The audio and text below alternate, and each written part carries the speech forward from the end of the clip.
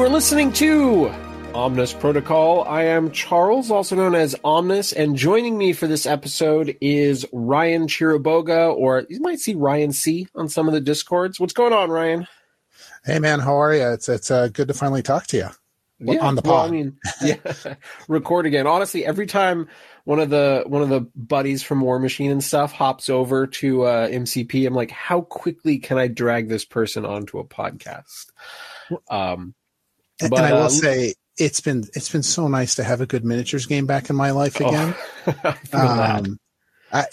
We all went through that drought for a while, and when it clicks, right? So it's been a lot of fun.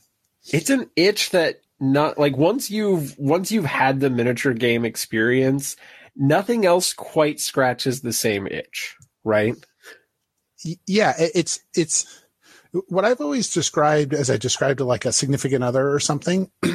It's the game, it's the mechanics, right? Where you think about the theory, turn zero stuff when you're not playing. It's the painting and it's the lore, and everything comes together and everything feeds on each other. I play a game on the table. It makes me want to paint it. I paint a model. It makes me want to play it. I read about something. It makes me want to play it. And so it's a really cool spot.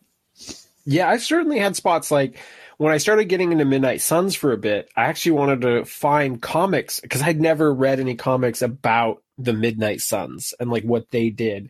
And so, yeah, there definitely is that kind of, what's the word I'm looking for? But it's just like one thing leads to the next thing. And you're absolutely right. You'll be playing stuff, or you like, sometimes I'm just like trying to get all my models painted, and I paint something, I'm really happy with it. And then I'm like, I need to find an excuse to play this model, which then might in turn make me want to read something about the model. It happens in all sorts of different orders, but you're absolutely right on that. Yeah. A lot of fun. So listeners, I'm going to give you gentlemen and ladies and whatever you go by a little background into Ryan real quick. And I'm going to make it kind of short so that I'm not overly embellishing. But Ryan was an extremely successful War Machine player back when I played. Kind of 2014, 2015 era was probably in conversation for one of the best players in the world. Won the World Team Championship. Didn't you win LVO multiple times? I won LVO the first two times, yes. Did I lose at the finals table the third year? No. I lost in the top four. But, yeah, the first 2 years. You were very successful. And then on top of all of that, I would say you had a very strong reputation for being a very clear, very concise player. I don't know of any instance where there was ever any of your behavior was ever in dispute, and you were just generally known as like a really nice person in the community. And I will vouch for that and say, my trip to Poland was made a whole lot easier by you taking care of all of us. Well, those are nice compliments. I appreciate it. Yeah.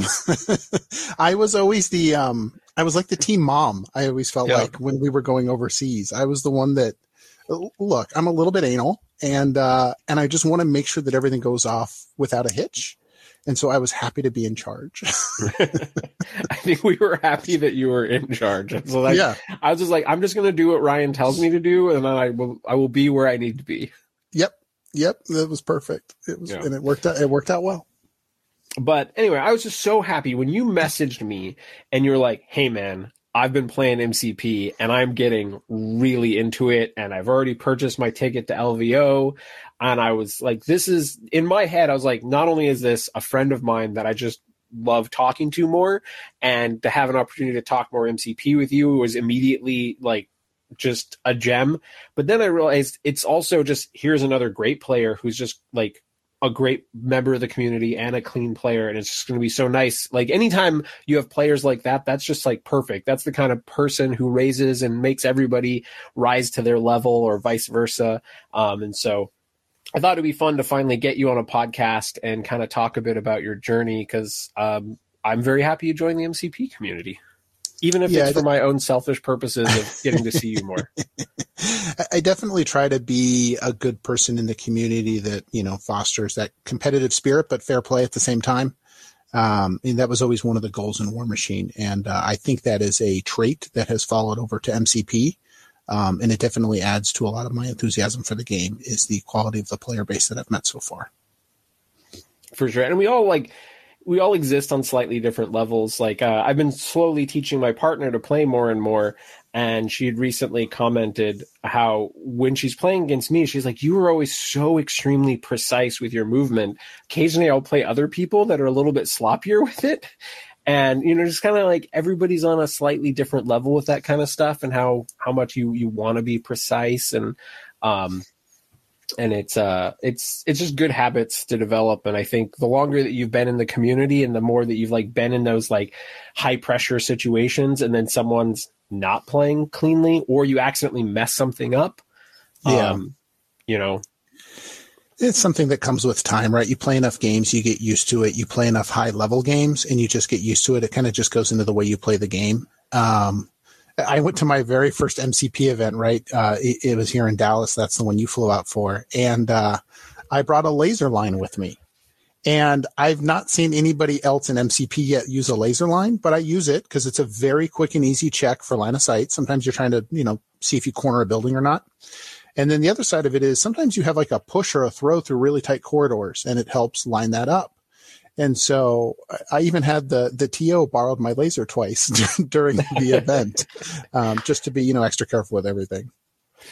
Well, I can tell you the reason why I don't is I had brought this up in the very beginning days with Pagani, and I was like, I feel like I would still use a laser sight for checking LOS. And he was like, I view that as another measurement tool, so that is not allowed.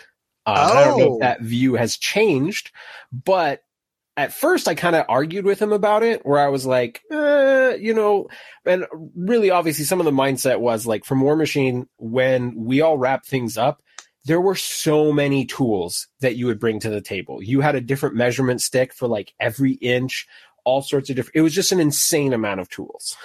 And it is a better game when you don't have to have this massive amount of stuff to like get the measuring correct. So I fully support them on that. But I thought that laser pointer would still, but honestly, it's like in all of the games that I've played, I've maybe had one situation where I truly felt that maybe a laser pointer was necessary.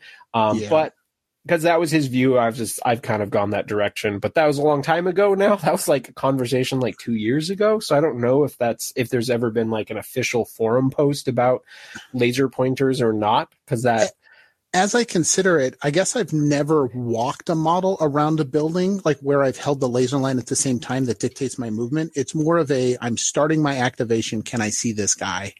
And I check. But maybe I need to talk to you and Tyson about that more for LDO. Yeah, it's something that because it hasn't it's honestly most of the time it's I feel like you can tell without a laser. I did have a really weird situation come up a couple weeks back where technically I had broken the terrain placement rules on a table. And obviously it says that you should keep terrain more than range 2 apart from everything, which is something I always do. But I think it also says you're supposed to keep it range 2 away from the edge of the table. Mm-hmm. And that's not a rule that I strictly adhere to. And sometimes I'll put like a big building like right on the edge of a table. But for whatever reason, I had this size 4 piece of terrain on the table and it was only maybe an inch away from the edge. But it was at this length where no one could stand behind it. And so I didn't think that it would matter. But what ended up happening is I had this situation where Bullseye, because the tool fit along that, he used the medium move to go behind the building. And then I was trying to get him back to the other side. And it's very awkward because I placed on the side of the template, but now trying to go the other direction, I can't go through the terrain because I have to go right next to the base. And so I had this weird question where I was like, Nicoldar, can the movement template be off the table? If I'm bending it, can the joint of it go off the table for me figuring out where I'm going to end? And it didn't really matter that much in that exact situation, but there's still some weird stuff that we haven't fully covered. And I think the end resolution was that if you're doing that situation, your template can go off the table, but the placement of the character has to be entirely within the table. But just some weird stuff that doesn't come up very often. But I always just type /stuck or unstuck and try to work it out that way. Anyway, so listeners, what we're gonna do is we're gonna talk a little bit about Ryan's journey, and hopefully this helps other players who are getting into the game. And you never know, we all discover slightly different things, and maybe there's some stuff that I haven't articulated well enough in the podcast that Ryan will help cover, because maybe it's a little thing that I skipped over. But I just kind of wanted to see where it would go. And so, Ryan, kind of my first question for you is, how did you, after taking the War Machine break, I know you played some, was it Age of Sigmar or 40K that you played for a bit? I played a little both. It's one of those where those are the games with very pretty models, with very deep lore, and I just could never get behind the gameplay. Yeah. So I had multiple components of the equation, but I couldn't get there. Didn't quite have all of it. Yeah. Yep. So how did you get the jump into MCP? We had a lot of guys locally kind of start playing it, obviously over COVID, and a friend of mine had introduced. I've got a pretty good gaming group here in Dallas, and we'll play a lot of different stuff. So some of the guys got started, and then I had been playing a lot of Commander. And then, eventually we had kind of a critical mass of guys locally, and the game had matured. And so I had a friend run me through a demo, and he asked what character I liked the most. And so I told him Thor. Okay. And, man, I played one game with Thor and I was hooked. I swear it was probably turn 2, turn 3, right? I charged something. I rolled my strike. I hit the wild. I threw a model into another model. I had enough power that I picked up a building and I threw it into somebody else or a car or something, right? And then I still had an action left. And so I threw my hammer at the guy I had just thrown the car at. And I was just like, that was all so clean. It was all so easy. It was precise. It was so flavorful and fun. I was hooked. It is interesting how something that War Machine always kind of struggled to do was how rare you would throw something, right? And you had to throw characters. You couldn't throw terrain. For the most part, terrain was very rarely destroyed. And just how easy it is in MCP and how clean and smooth it is and how much it is actively relevant in the game all the time. And just doesn't feel like you're sacrificing damage to do these effects. Like it was worked into the game very smoothly. And yeah, I think if you demo the game, you got to let people throw stuff. Well, and so turned out playing Asgard was kind of the perfect intro, right? Because I did get to throw a lot of stuff and I got extra power to play with, and you got some fun characters. And yeah, no, the Atomic Mass has done such a great job designing this game. So I went from, I played my demo game, and then I ran out to the store and now Pagani and I were friends when we played War Machine. We were teammates on WTC, and he was in Houston, I was in Dallas, and so we saw each other frequently and stuff like that. So I sent him a text message when I bought models, something like, so it's begun. And I sent him a text and, he said, well, have fun with it. I hope you enjoy it. And then, I've told him since that he designed a really great game. He and others have obviously designed a really great game. And so it was even fun to have that tie-in, because I had obviously, you noted that we stopped War Machine in like 2016, 2017, whatever. And obviously Will kept going on with PP and then moved over to Atomic Mass, and he and I have kept in touch. And so it's really fun to actually like have a friend that now has their own game that is this incredible, and to be playing in their sandbox is a lot of fun. Was Pagani your team leader when you guys won WTC? Yeah, he was our captain for that. Okay, I was thinking about that the other day because it had come up, because I realized that multiple of the Australians, Ben and Aaron, had supported me on Patreon and joined my Discord, but didn't tell me. And I didn't realize it until all of a sudden I connected the username with the name and realized that they were both in there. And so we were just kind of talking about WTC, and because I don't forget, in 2014, did you guys play against the Australian WTC team? I don't think so. Okay. They were our last round game when you guys were playing against Poland, because Poland had just beaten us in the semifinals. Yeah. We played what was supposed to be their B team, I think, in maybe the 5th round. Now that I'm thinking about it. No, I think you did play them, because I think it was both of the U.S. teams, the Australian team and the Poland team, was top 4. And I think you guys beat the Australian team, and we like lost to the Poland team, and then we ended up playing the Australian team in the sixth round, and you guys played Poland for first. And so we both played them. But anyway, Ben and Aaron are both playing, and that was their Legion player and their rep player. And it was funny because Craig is also playing, who was my team leader at WTC that year. And so he played against Ben, and I played against Aaron. And Craig and I have been talking constantly about this, so it's been fun to connect with. Craig's one of those also where he and I have stayed friends and stayed in contact, and so it's good to chit chat with all the old guys. Yep, he plays in Hyper Vipers meta, and he's been on one episode so far. But Craig is just a lovely dude. Yes, likes murdering people with Convocation, but it's still lovely. Yes, it's still lovely. So Ryan, so you try the game, it's checking all of the boxes, right? It's got pretty models that you want to paint. It's got gameplay that you like. It's got lore that you enjoy. And then to top it all off, we have a friend who's heavily involved in the making of the game. And so literally every time we purchase, we are literally supporting friends of ours. Yeah. And so all boxes are checked. So what was your next step from there? You've realized that you're getting into it. What did you do next? So I had started, COVID had kind of been wrapping up. I started playing in April of this year, maybe March. And, people were starting to travel a lot more. I was looking at Commander events, and I was like, man, I want to go fly somewhere and play cards. Because the ultimate experience that I had in miniatures in War Machine was going to conventions, right? It was seeing you and others 5 times a year, right? Yes. And we built these very curious but fantastic friendships going around, seeing each other on these occasions, and the cons were about the games, but it was also about getting dinner after the game and then staying up late at the hotel and all that stuff, right? And so I wanted to get out and start traveling again.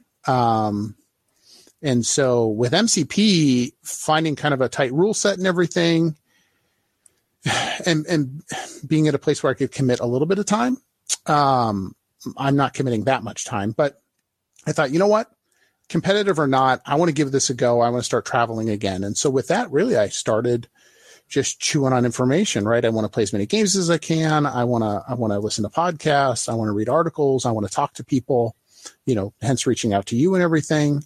And so, I tried to absorb the community a little bit right away. And I went in eyes wide open saying, I want to travel for this game. Yeah, that makes sense to me. It's been something that I've missed. I was telling some locals after a local qualifier recently, I was like, I think the thing that I miss the absolute most is just everybody going out for beers after a tournament. Yep. And talking about the games and just that experience and the kind of stuff that you realize, and the one like, oh man, if I had been playing this in my roster, or, I realized that, here is the mistake in my game, and those kind of discussions, those realizations, it brings me back to like an article that I was reading about a chess star and what their life was like when they were at the top of chess. And it was literally just like, go like play chess all day, and then go out drinking with everyone playing chess, get up and do like chess classes. And there was just rinse repeat like all the time. Yeah. And but it really hit home how much talking about the game and interacting with other players and talking through those situations and examining other people's games, like how that's a part of it and part of the experience. It all clicks. And one thing that has really hit me with MCP is that War Machine kind of became a good old boys club at a certain point. And I feel like I was in like the last rung of rookies. Actually, maybe you and I were both, where we both kind of came in and got accepted by the good old boys club. And then kind of wasn't that long after us, it was kind of like no more allowed. This club is closed. And I felt like it was very hard for people to break into that club. And part of my goal with the podcast is, I just recorded with Lucas, who got second in the league, and try to take every opportunity to record with various players and stuff. And really, maybe it's because I'm getting older, but it's like, let's make sure that we don't gatekeep, and we make sure that people feel welcome and get to come out to conventions and encourage people. Like Dizzard from Rogue Agents just got to have his first convention experience. I didn't even realize, because he played War Machine, but he didn't quite get to that traveling point. And I want that experience kind of for everyone. It's something special being able to go out to a convention. And I think Danger Room mentioned this recently, and it was going somewhere and flying to a convention can seem like a lot, but there's something very special about going somewhere and not just being accepted for what you like, but literally being celebrated for what you like. The thing that in other circles, maybe you don't even want to tell your coworkers what you do with your spare time, but you can go out to this convention and everybody is excited to talk to you about the roster that you're working on and talk about your games and see your models. And it's like everything that in some cases the rest of the world doesn't give a shit about. You can go to a place where you're literally celebrated for just being you. And that's something very special.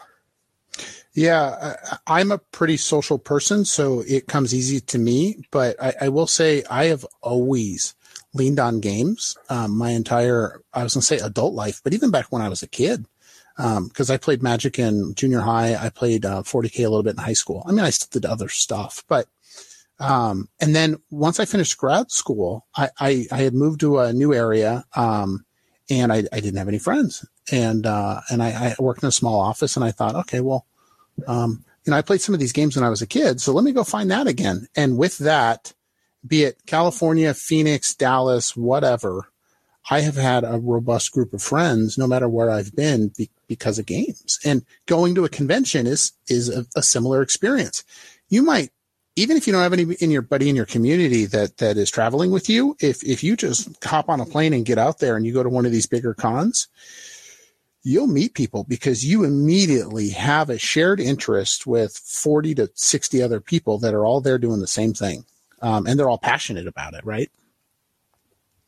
200 tickets for LVO sold, so it might be around 200 people that you share an interest with. It's you and I were talking about it in Discord a little bit, where we were playing War Machine in its prime, when it was the most popular, when there was the most people playing, the largest tournaments, and MCP hasn't even hit its prime yet.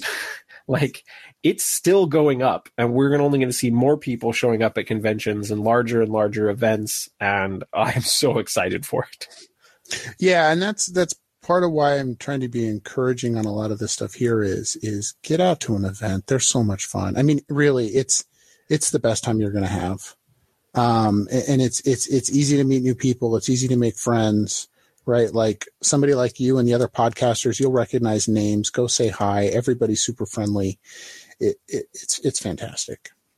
Yeah, 100%. And I kind of want to do a pure episode at some point, just talking about the convention experience and helping people get over that hump to finally go to something. Cause I had played Star Wars minis by Wizards of the Coast beforehand, but I never quite made that plunge. I was playing hyper competitively, 2 tournaments a week. It was crazy. I played that game more than I played War Machine. It was an insane amount, but I just never quite made the jump because it was just Gen Con and it just seemed so expensive. And, and it was hard to make that leap. And I remember when I finally did in War Machine, I went to TempleCon, which is a crazy convention to begin with, but it was such a unique experience. It was like life-changing. And now I'm so excited to do more conventions, and LVO 2023 sneaking up. Like, gosh, it's only like 4 months away. Yeah, we'll be here before we know it. And I get that ticket prices are a little crazy on airlines, right? So do what you can, but make the 2, 3, 4, 5 hour drive to an event that's in your area. The fact that you guys have the qualifier system set up is fantastic. It's great to get out to those. There's been multiple stores in my area alone that haven't run a normal tournament, but have run qualifiers. Oh, really? And so I think it's also helped to jumpstart some stores and show the interest for it, and should lead to more monthly events for stores, is what it seems like. And there was a bunch, like when we did the qualifier at Bellevue Mox, there was a bunch of people in my area, literally lived in the same city as me, that I knew from War Machine, that I did not know were playing MCP. And then out they came. And they came out for the qualifier, and I was blown away. I was like, "Oh man, you guys are playing MCP. That's awesome." But okay, well, let's get away from the convention experience for a moment. So you decide that you want to dive into it some more, and you want to go to some conventions, and you've started to absorb some information. What would you say are some of the first key realizations for you about MCP as you're kind of like starting your competitive journey? Yeah, so I kind of jotted down some notes here. It's a miniatures game, right? And I jumped in and I thought, all right, I was good at War Machine. It suited me, and I played at a high level, and so I can do that in MCP, right? And then you realize very quickly that it's a different game, right? And different skills are required, and the mechanics are different, and those are all fantastic things. And so, yeah, it's a learning curve as you get going. I would say one of my first kind of aha moments was you realize that power exists in the game, right? You take damage, you gain power. You do damage, you gain power if it's a builder. And when your character flips and they've got like 8 power on them or something, they go crazy, right? And you learn about this yo-yo effect and a power imbalance and how much it means. And the aha moment for me there was that a builder is power neutral. You gain power equal to the damage dealt, and they gain power equal to the damage dealt. And as opposed to a spender, so if you do 3 damage, they're going to get 3 and you spent 3. So that's -6. And I thought about that for a while as I approached games and thought about stuff and thought about interactions is just how much that power gap moves between a builder and a spender. For sure. And I know you and I had a recent conversation where Ronan is still, in my opinion, like the best character that sees very, very little play. And I remember playing a game right shortly after Daredevil came out for Criminals, and I decided I wanted to try splashing Ronan in there because I was playing around with a bunch of different 4s. And in this particular game, I think it was it was Intrusion, so it was 19. It was Daredevil, Killmonger, Kraven, and then I had Rogue and Ronan. And there was this round where between his characters coming into me, getting judged, and then Rogue also sapping power, and we were going into the start of like round 3, and he realized, he's like, I have like no power on my 2 of my characters were dazed last round. Yep. And all of his characters are at like 1 power. And it is hard to describe how good particular characters are when a builder is not just power neutral, when it's power positive. Mm-hmm. And you're like, I literally dazed your character, and I don't even have to worry about killing you right away. I can let you activate because it's like a beginning of the game for you. You're just dazed. Yep. And mind you, that's not a situation that you can orchestrate all the time. And Judgment is a character that is a thing that I think a lot of people haven't played around because it's literally just Ronan and Scarlet Witch. I don't think maybe there's one other way. No, I think it's just those 2. I've been playing a lot of Ghost Rider, and his spender says when you do damage, they lose power instead of gaining. Yep. And so the amount of times that I walk up to a character that has 5 power on them, do 5 damage, daze them, right? Because I'm throwing 10 dice. Yeah. And then they just flip over with 0. And it's great. It's great. And I think it's sometimes it's hard to recognize that because it's not something that it's the same thing where like playing Loki doesn't always feel as good for you as the player as it does negative for your opponent who has to deal with it. All the times that they realize they can't do their plan because it costs them extra power. And the same thing that applies, it can be hard sometimes for you as the player penalizing your opponent to realize how much judgment or something can hurt someone. Or just having Hulkbuster, the spenders that don't generate power, and you're just like meteor punch. I gave you no bonus power to use for your defensive stuff, and you just took 8 damage from 2 attacks and got no power out of it. This is kind of a curious spot where it's easier to see all the differences when you're on the receiving end, right? Yes. when you play against a Loki and you're like, I can't do that. I can't do that either. And then you see the power in it. And it's just happening in your head, right? You're just thinking that stuff. You're like, well, okay, I have this plan. Oh, wait, no, that doesn't work because if I do that superpower, then I don't have the ability to pick up this extract. So that plan just doesn't work. But your opponent doesn't hear that because that was internal monologue. Or heaven forbid you go halfway through a plan and you're like, okay, I'm going to throw this character. And your opponent goes, your throw costs 3, not 2. And you're like, oh no. Right. And then, then you're stuck. then it really rings true. Oh yeah, for sure. So I do think that's really critically important is essentially just managing power is very critical. And I see people all the time, they'll rush into spenders. They'll spend their whole stack and they'll get the days, but then they can't pick up the extract because they spent all their power on the spender. Or, all sorts of different situations. Or like you do that and then you can't interact with a flip secure. Or, you're not going to be able to KO that character right away. And now you've fully loaded rogue who just goes to town with all the power. And, and I was just, we have a player in my area, Adam, who was very good at War Machine and is now, I think he's in his first 15 or so games of MCP, but Magneto killed one of my characters and then he decides to walk forward and throw something at Voodoo. And I'm like, well, you just gave Voodoo literally the power he needs to walk up and possess that other character. You could have done nothing and you would have been in a stronger position. Mm-hmm. And that's something that didn't happen so much with War Machine. There was very little penalty for killing characters. That realization that you just stated, I'm still not there. I know it exists, like the idea of a move action. I realize that exists. I have not played enough games to figure out how do I move and gain an advantage on scenario and not actually interact with my opponent and have that be the better outcome. I need to play more games for it. I know it's out there. That's a big one. I mean, that's like one of the major keys to MCP. Yeah, it was actually LVO 2020 where there was still only 20 of us playing or something.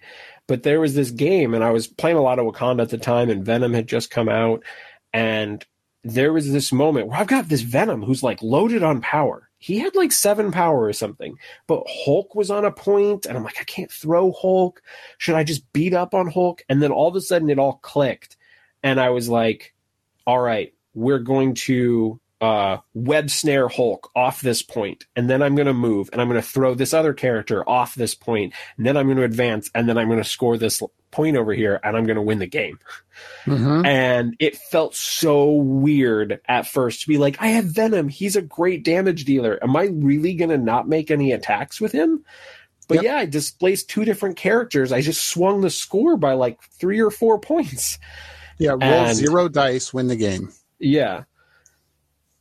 And it's still something that can be easy to miss. I will still catch moments where I see red and don't go for the movement, the finesse plays. Kind of to your point there, the second aha moment I had was, and this is one we all have with this game, it feels like, is when you realize that throws are the best thing in the game. Oh, for sure. You play a few games and you're like, man, I can throw this guy medium? That's amazing, right? I could maybe do damage, but I don't need to. And what I'm going to do is cost him an activation. It's effectively a stagger, right? And when you learn about that, that was the other, to your point, right? You don't have to throw dice. There's other ways to do this. And throws can be great damage, but it's just such powerful control. Right. I think we all started off with I'm going to pick up terrain and huck it at this character. And now, if my character can throw characters, I will almost always throw the characters as far away as possible. And I don't care if they take damage, unless I'm literally, oh, you're at 1. I'm going to throw you and kill you. But this new card comes out for Hydra. I think this one was Inevitable Betrayal, right? Uh-huh. So the card costs 8, and then you make an enemy character count as an allied character for scoring. And so in an average situation, what this is going to do is a 1 to 2 VP swing, where maybe, so if you imagine like Viper is injured and she's standing next to a healthy character and she's got a bunch of power and she spends the 8 power, plays the card, and you're like, now this character counts as my character. So instead of you getting a VP, I'm getting a VP. So it's a 2 VP swing. Mm-hmm. And that in itself seems like a solid use of a card. And maybe there are situations where you get more out of it. But then you think about throws, right? And you're just like, a throw does that most of the time, but more. You're like, not only do you potentially have a 1 to 2 VP swing because you throw their character off the point, but they also have to spend an action or power or something to get back to even where they were. They're not even starting neutral. No. Like, yeah. In retrospect, I think throws are undercosted almost across the board. And it's fun because throwing stuff is fun. But man, character throws, when you look at like, should Hulk be able to throw anyone basically? I mean, you can't throw Sentinels and Dormammu, but man, just having a game where like Hulk walks to the middle, throws someone off, and then still has a power to interact, you're just like, oh my God, how, like, there's just so much power in that. And it's like, that costs 2? Yeah, that's like one of the best things in the game. Well, and then you get from there then into like understanding the value of action economy, right? Because it's the inverse of the throw is having a charge or a place. And then you just realize how powerful those abilities are. And, you know, when we played War Machine, everybody could walk, charge, run, right? Like it was the same. You weren't placing models as much. So you didn't have this additional dynamic step of being able to slide small or place 2. It's a new facet of a game. No, we did have leaders, right? Like Haley 2 and Kruger 2 who could like teleport characters forward or teleport enemies out of position with telekinesis. And so we had a little bit of that, but now you're factoring that kind of stuff in with like every character. Yeah, and you did have throws. It was less common, whereas this game it's a mainstay, right? Like it's one of the most important things they're going to do in any given game. Yeah, and it's something where when I go back to playing X-Men more, I want to give Magic a legitimate run just because I'm really in a state where I just value action economy so highly that I want to, like, because she does have the ability to extend her movement and to potentially like teleport herself, move, or teleport herself, attack. You know, it's something I want to experiment with and see if that action economy is worth enough. But yeah, I 100% agree with you. Just realizing the action economy, and there's MODOK was a super powerful character for the longest time, but that was all about Red Skull moving him around to give him that action economy. And so I think the same thing kind of applies to say like Scarlet Witch, who looks perfectly solid on paper, but not really having the action economy is I think kind of pushes her out of common competitive play. Yeah, that makes sense. Yeah, it helps any character so much. Yeah, like any even like the Midnight Suns leadership, man, Storm's leadership is ridiculous. Like I was just thinking about Crimson Dynamo and his ability. It hadn't occurred to me at first that he could like walk towards a center secure, do his electrical blast to guarantee 1 power, and then teleport himself onto the secure. It's an interesting that leadership too. It's just I don't have enough experience with it. Oh, for sure. I recently decided to pick up the Winter Guard characters and have 3 of them painted, and so they're literally right in front of me. So that popped into my head. Sure. So you were talking a little bit about game length in one of our discussions. Do you want to kind of go into your thoughts on that? Yeah, so you kind of work through all these mechanics and you're learning how the game's played and you're learning attrition and throwing characters and all this stuff. And in my head, I had built a little bit more of an attrition-focused Avengers list. I was doing like Steve and Loki, Luke Cage, and stuff like that. So I had some amount of throws, displacements, I had tricks, I had defense, I had bodyguards, and I was okay playing on center secures. And I'd get out there and I'd be attrition, and then the game would end. And I would be like, Well, what happened? I was winning. Well, I was winning on attrition. I wasn't winning in anything that mattered. And so, cause like maybe the first few games I played went to like turn 5, right? And so in my head, I had this like games go to turn 5. Some games end on turn 3. A lot of games end on turn 4. Yeah. And so very common. I would say turn 4 is the most common round for the games to end on. Yeah. And I guess because I was playing a little bit of a control, a little bit of an attrition team, I was pushing games to 5, but sometimes you're at 11, right? And your opponent starts the turn and they identify, if I get 5 points this round, I win, right? And so I'm playing for attrition on turn 4. My opponent is playing to get 5 points. Because 11 out of 16 for me is like, okay, well, they're close, but they're not that close. Well, if you really focus on it, you're exactly as close as you need to be, and you're going to win the game. And so that was a realization where I thought I was moving my pieces properly, and I thought I was threat assessing properly, and I was displacing, but I wasn't playing for scenario. And I would get caught off guard when games would end on turn 3 or 4, and I was thinking one more turn. Yeah, and I think this is something I go over a lot when I'm teaching players and we're just like having games at the shop and whatnot. And we're getting to that 4th or 5th round and I'm winning the game. And then they start making a play that doesn't actually help them win. And so I usually try to kind of pause at that point and go, okay, this character over here is holding these 2 extracts. It doesn't matter how likely or unlikely it is for you to kill them or get them off of me. If this character gets to activate and run away, I win. It doesn't matter like whether this other play is more likely to succeed. If you let this character get away, the game is over. So nothing else matters. And sometimes the people they get the spike and like, okay, we're going to have another round now. Like now it's going to be closer, but you have to like play to that out. In other things, it's like play towards your win conditions. And I think sometimes, especially when it's early in a round, you're not thinking about what the end of that round is going to be like. Yep. And you have to stop and go, okay, my opponent needs X amount to win.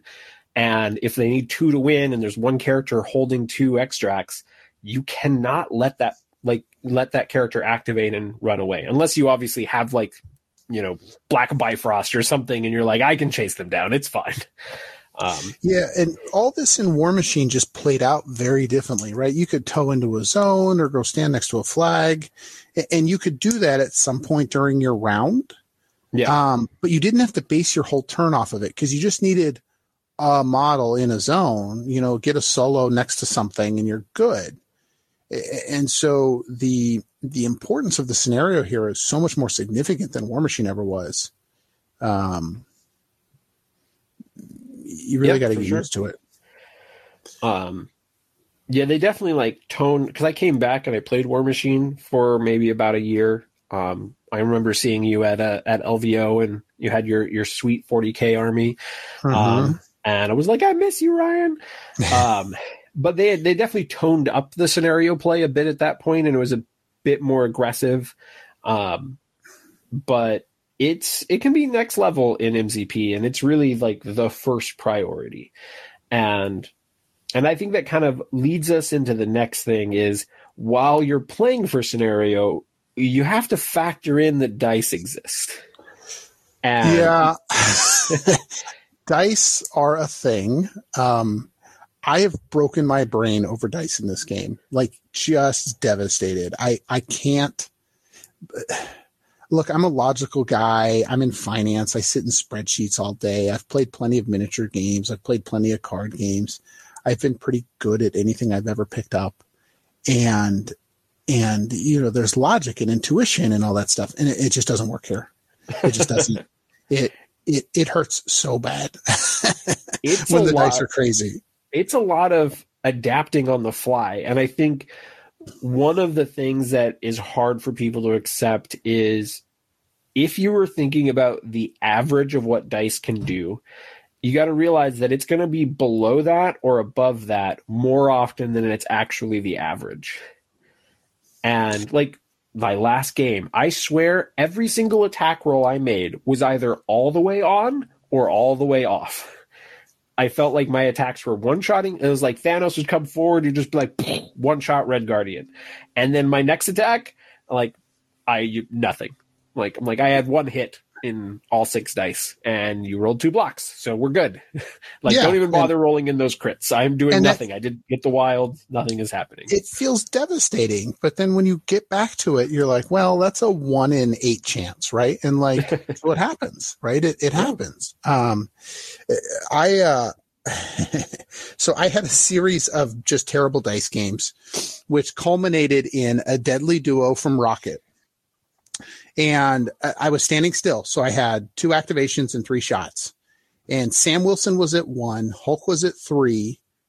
Ghost Spider, Gwen, was at 1. So 3 hit points, 1 hit point, 1 hit point. I got a deadly duo and 2 spenders coming. I did 0 damage. Ooh, out of the whole thing. Rough. 0. And what I did was I took my 20 dice and I left them on the table and I packed up my models and I went home. And I bought new dice.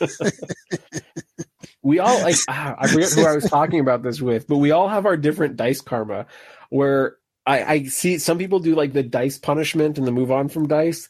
I feel like I have to ride my dice out, right? Like if I can't end on lows with dice because then I don't get to experience their highs. And for me, it's like, I have to be there and be loyal to the dice, and they're going to show me the lows and they're going to show me the highs. And if I bounce around, then I could just get lows all the time. And no, I was happy to throw those dice away. They deserved it. They deserved every bit of it.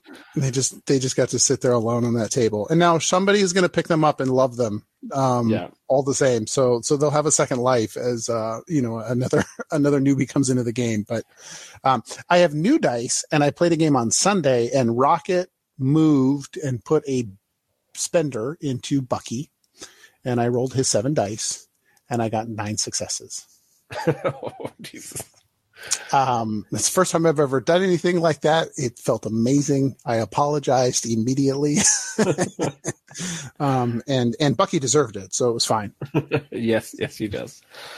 I had a game against Alexa a couple weeks ago, and I'm like, all right, Thanos is going into Lizard, and my second attack ended up dealing 1 damage, leaving him on 1, and I did not get the wild to throw him into something. And so I left Lizard on 1, who then activated and dazed 2 characters and totally swung the game around. And that's just, and it's like, it just wasn't even like that crazy of odds. It's like Lizard has 4 physical defense. He has invulnerability. I was rolling, I think it was Thanos with, maybe he had a hammer. So he was rolling like 7 dice, but still like, it's not that weird to, only sneak 1 damage through. Yeah, had a game at Adepticon where Corvus had like 5 successes with Pierce, but Voodoo rolled 6 blocks on 4 dice. Oh, God. And I'm like, I don't even get the power to interact. And that's hard too. You look at your dice roll and you're like, this is amazing. You're so excited. And you look over and they've got all these blocks. And it's just like, darn it. I finally hit my spike and they hit theirs at the same time. But it's always a weird feeling though when you have like the super mega block. You roll 3 dice and it's 2 crits and a wild, and the 2 crits roll into 2 blocks. And you look over at the attack roll, I'm like, you didn't have any successes. I just wasted my really good block. God damn it! Right. And that's the other part of MCP dice. Like you don't heal from that, so you can't just look at statistical averages. It's just different. I use the Cerebro dice tool a lot. Just to try to understand the odds. I mean, really what I'm trying to do is teach my brain like some of the intuition around this. There's repetition of actually rolling the dice, and then there's trying to understand the math a little bit better. And with that, I want to develop an intuition around the dice, and I want to be okay when I roll 8 dice on a Groot spender and I do 0 damage, but I get to stagger and throw them. Yeah, for sure. Sometimes the side effects can be better, and it's important to, like, sometimes if you're getting stressed about dice, to maybe start writing down, like, how many of your rolls spike and how many spike low, and do some sort of, like, mathematical tracking so you can see it's really easy to like get focused on a key roll that loses you the game and not realize that you had plenty of great blocks that kept you in the game, or, you know, throughout. I did that once. I printed out a sheet. I made up a sheet, and it was attack dice, defense dice, which position I was in, and then net damage. And then I had a comment section. So like, if Thanos was on reality, or the opponent had cover, or I had cover, or I was incinerated or something like that. Right. So, and I recorded every dice roll for one game. Well, not every dice roll, but I recorded I got 5 blocks or 3 blocks versus 5 hits and all that stuff. I've discussed it with Jacob from Danger Room quite a few times, but I have this suspicion, it's not tracked well enough to know for sure, but I have a suspicion that a majority of games are won by the player who ends up being able to spend more power. That makes sense. Right. It was kind of an evolution of like who has better power economics, but it's not just as like, say, for example, Juggernaut, for instance, his power is fine, but putting a bunch of damage into Juggernaut doesn't have a lot of negative consequences for you. And same with like Mystique or Black Widow. There's a bunch of characters that if you do a bunch of damage into, the consequences are relatively minor. But then there's characters like Rogue, Hulk, like characters that anytime you put damage into them and start powering them up, you set them up for crazy things. Like Thanos is the same way. And so there are obviously characters whose power is more beneficial. So it probably messes with the math. But for the most part, people like playing characters that do cool stuff and get cool things out of their power. But I don't think players spend enough time thinking about how valuable is the power that you are giving to your opponent.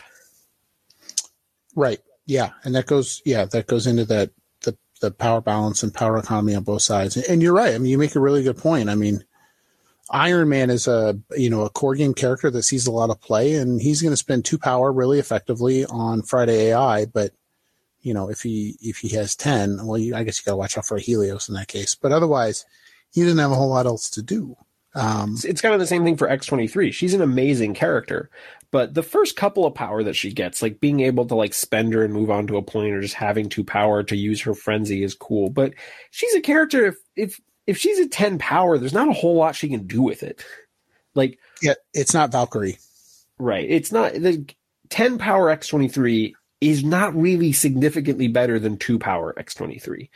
And that's something that I don't think people think about enough. But that's all part of the journey. Now, I know in our conversation, you had also talked a little bit about knowing measurements and such has been kind of an interesting point in your journey. Do you want to elaborate on that?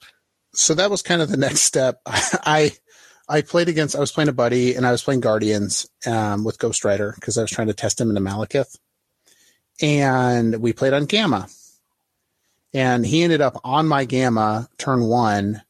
And then turn 2, he ended up Midnight Phantasmagoria and healed for 4 and just pushed all my pieces off. And that was I had thought about it before, but that was really the motivation where I was like, I need to go pre-measure a bunch of stuff. I need to know what his threat range is.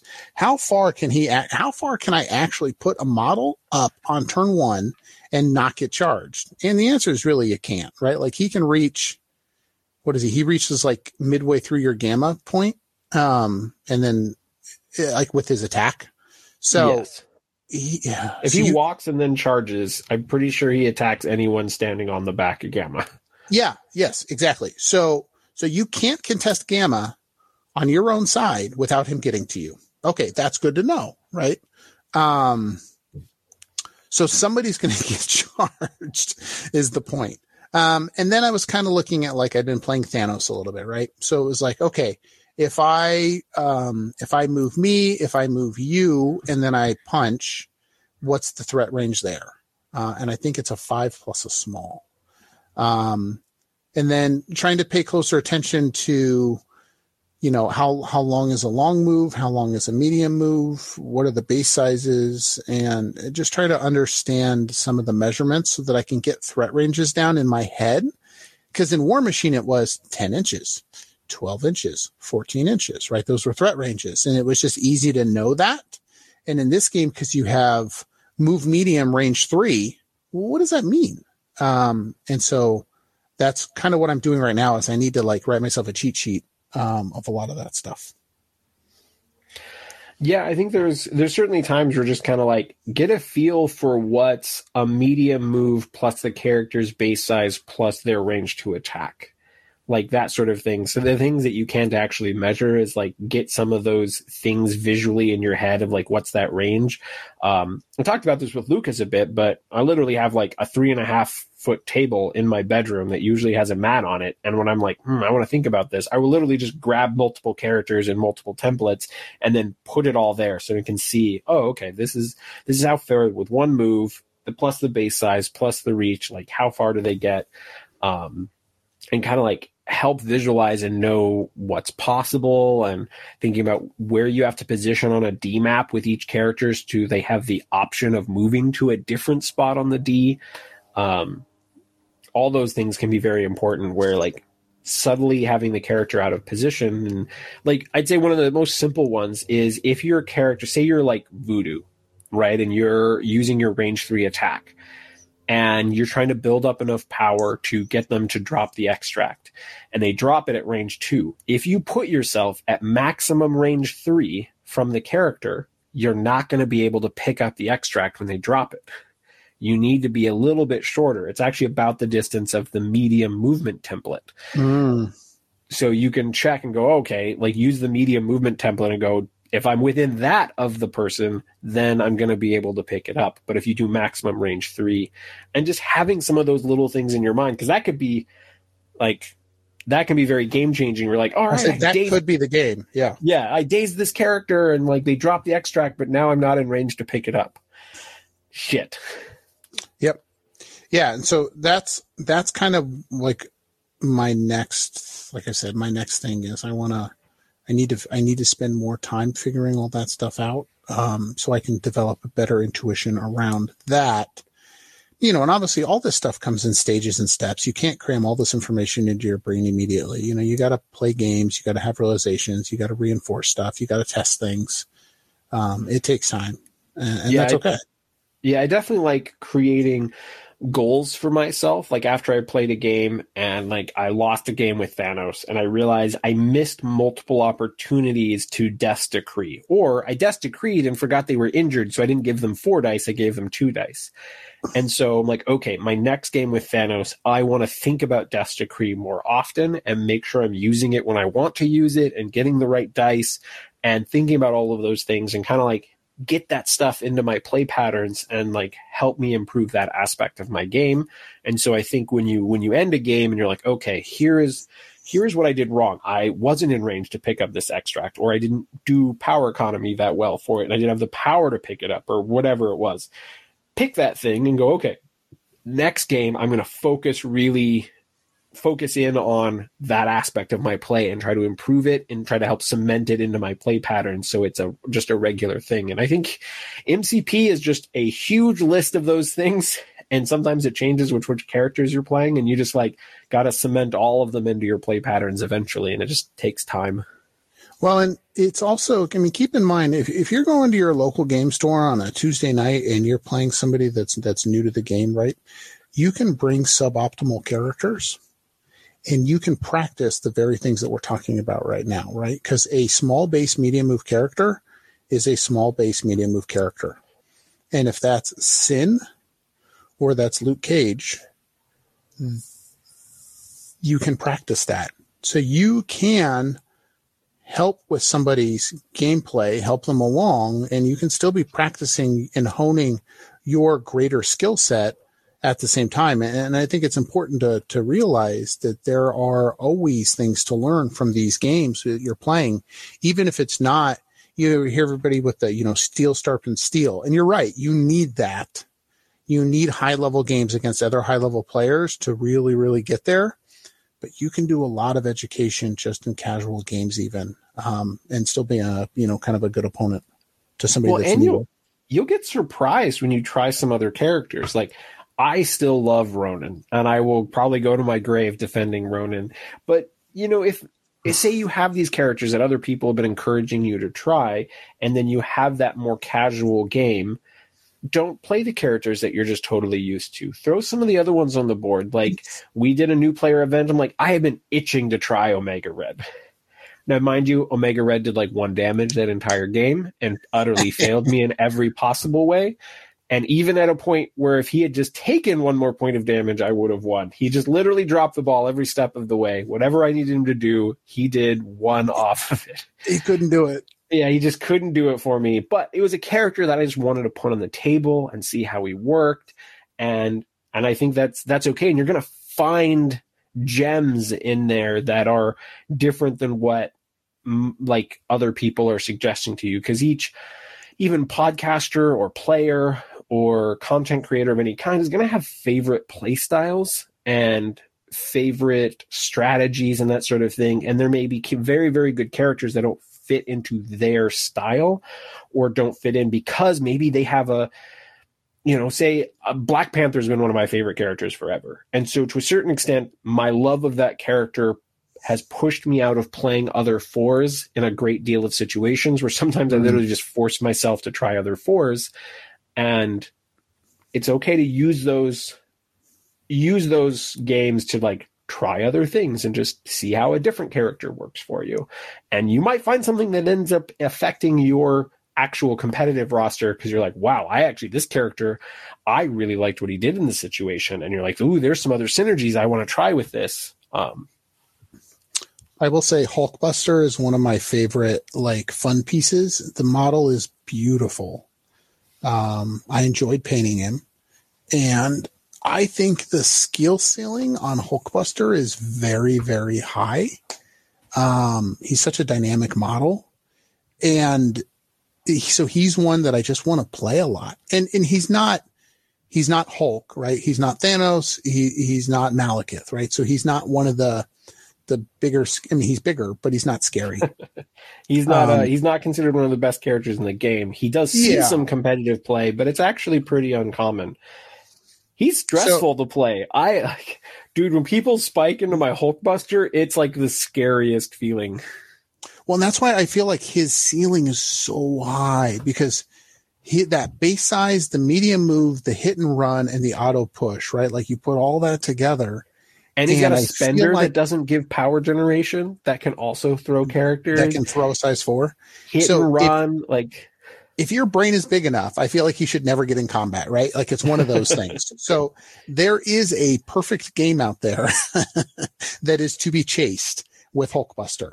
And even, if I just want to put him on the table, like that's my entire game, right? Like nobody else that I'm putting down matters. If I can just want to have fun with that, right? I can isolate on that character. It's dynamic toolkit and do as well as I can with it. And you're still playing in a casual game and, depends on what else you bring, but you have fun with it.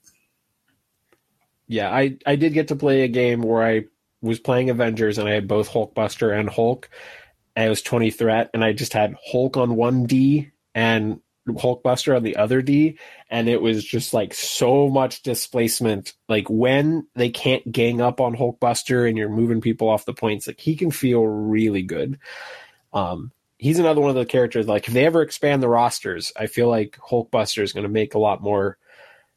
He's hard to be as your only 6, but there are plenty of situations where he's very, very good. Right. Absolutely.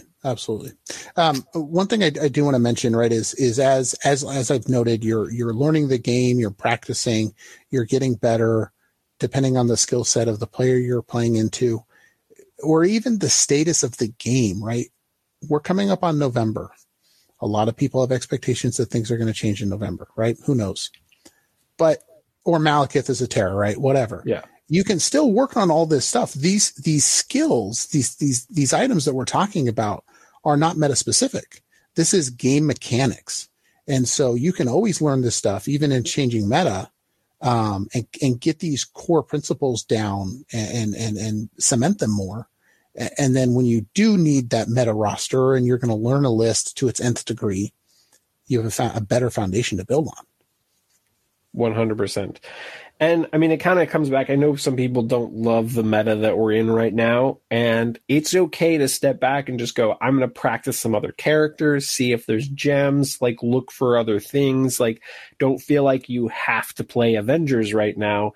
And if you haven't found something that hits the competitive itch and works for you, you know, it's okay to just, you can still refine your game by practicing some other things, seeing if there's hidden characters that might be good in an upcoming meta, try out other things. Like, I just painted my Winter Guard. I'm not super excited about them competitively, but I would like to see some of their play patterns, and I have some ideas for each of the characters individually, so I might just throw all of them into a list. Like, been trying to help my buddy Matt. Goris used to do Trollblood Scrum. He's really likes Magneto, and I've been theorizing that I think maybe Darkstar might actually be a really good splash to help move Magneto around, and can really benefit from his power generation in a big way. But hadn't picked her up until a day ago. I was playing Dormammu as another funless character, just because he's like such a presence on the table as far as like a pretty model is concerned. Yes. He is a presence on the table as well. And Darkstar was one of those characters because I kind of looked at Dormammu and I thought, even from a more of a for fun perspective, I thought, well, I haven't really heard about Dormammu since I've started playing this game, right? So 6 months, except for he's bad. And I know that Dormammu was kind of a thing back in the day, right? Like people played Dark Webs. Is that what it was? Yeah, the main thing was Dormammu had a competitive roster that existed for like 3 weeks. Okay. By the time people found it, so many of the cards and things changed shortly after it. So by the time like this roster was discovered by Sploosh and Mike, it got very close. It got into the top 4 and then lost in a really close game to Morgan, who ended up winning overall. And even at the point when he was practicing for it, he's like, I got practicing against this list. I got dunked on like 4 or 5 games in a row. But it's one of those things, the meta for MCP does shift kind of quickly. And so by the time, if you're not on the ball of like searching and finding different things and having practice with all sorts of different characters, by the time you find something, the meta might already be shifting away from that being good, you know? Well, and it's just another point where you always need to be on the lookout and keep testing. So for Dormammu, like a lot of new characters have come out since then. A lot of characters that he should like, right? Like how good is Heimdall with them, right? Heimdall is very power hungry, but you get an extra power every turn and he can move Dormammu. How about Darkstar? She's very power hungry. She can move Dormammu. How about Nick Fury's Commandos, right? Again, a model that can move Dormammu. So we now have 3/3 threats that can all place him, help his action economy a ton. They're all solid models in their own right. And I, you know, it's one of those things where I look up and I wonder, is there probably a B tier list here, right? That nobody's talked about. Yeah. It's not going to win an event, but you could have a lot of fun and be competitive with it probably. And you probably catch somebody off guard. Well, and is there a roster where just, I'm already running all of these characters, I can put Dormammu in for these key situations where my roster isn't good at demons or something. And you're like, but I have all the characters that Dormammu needs. Maybe that's something that you practice and then see if that works for your roster. Or who knows? Maybe Pyro comes out and Pyro's a perfect 3 threat for Dormammu and suddenly everything gets turned on. Yeah.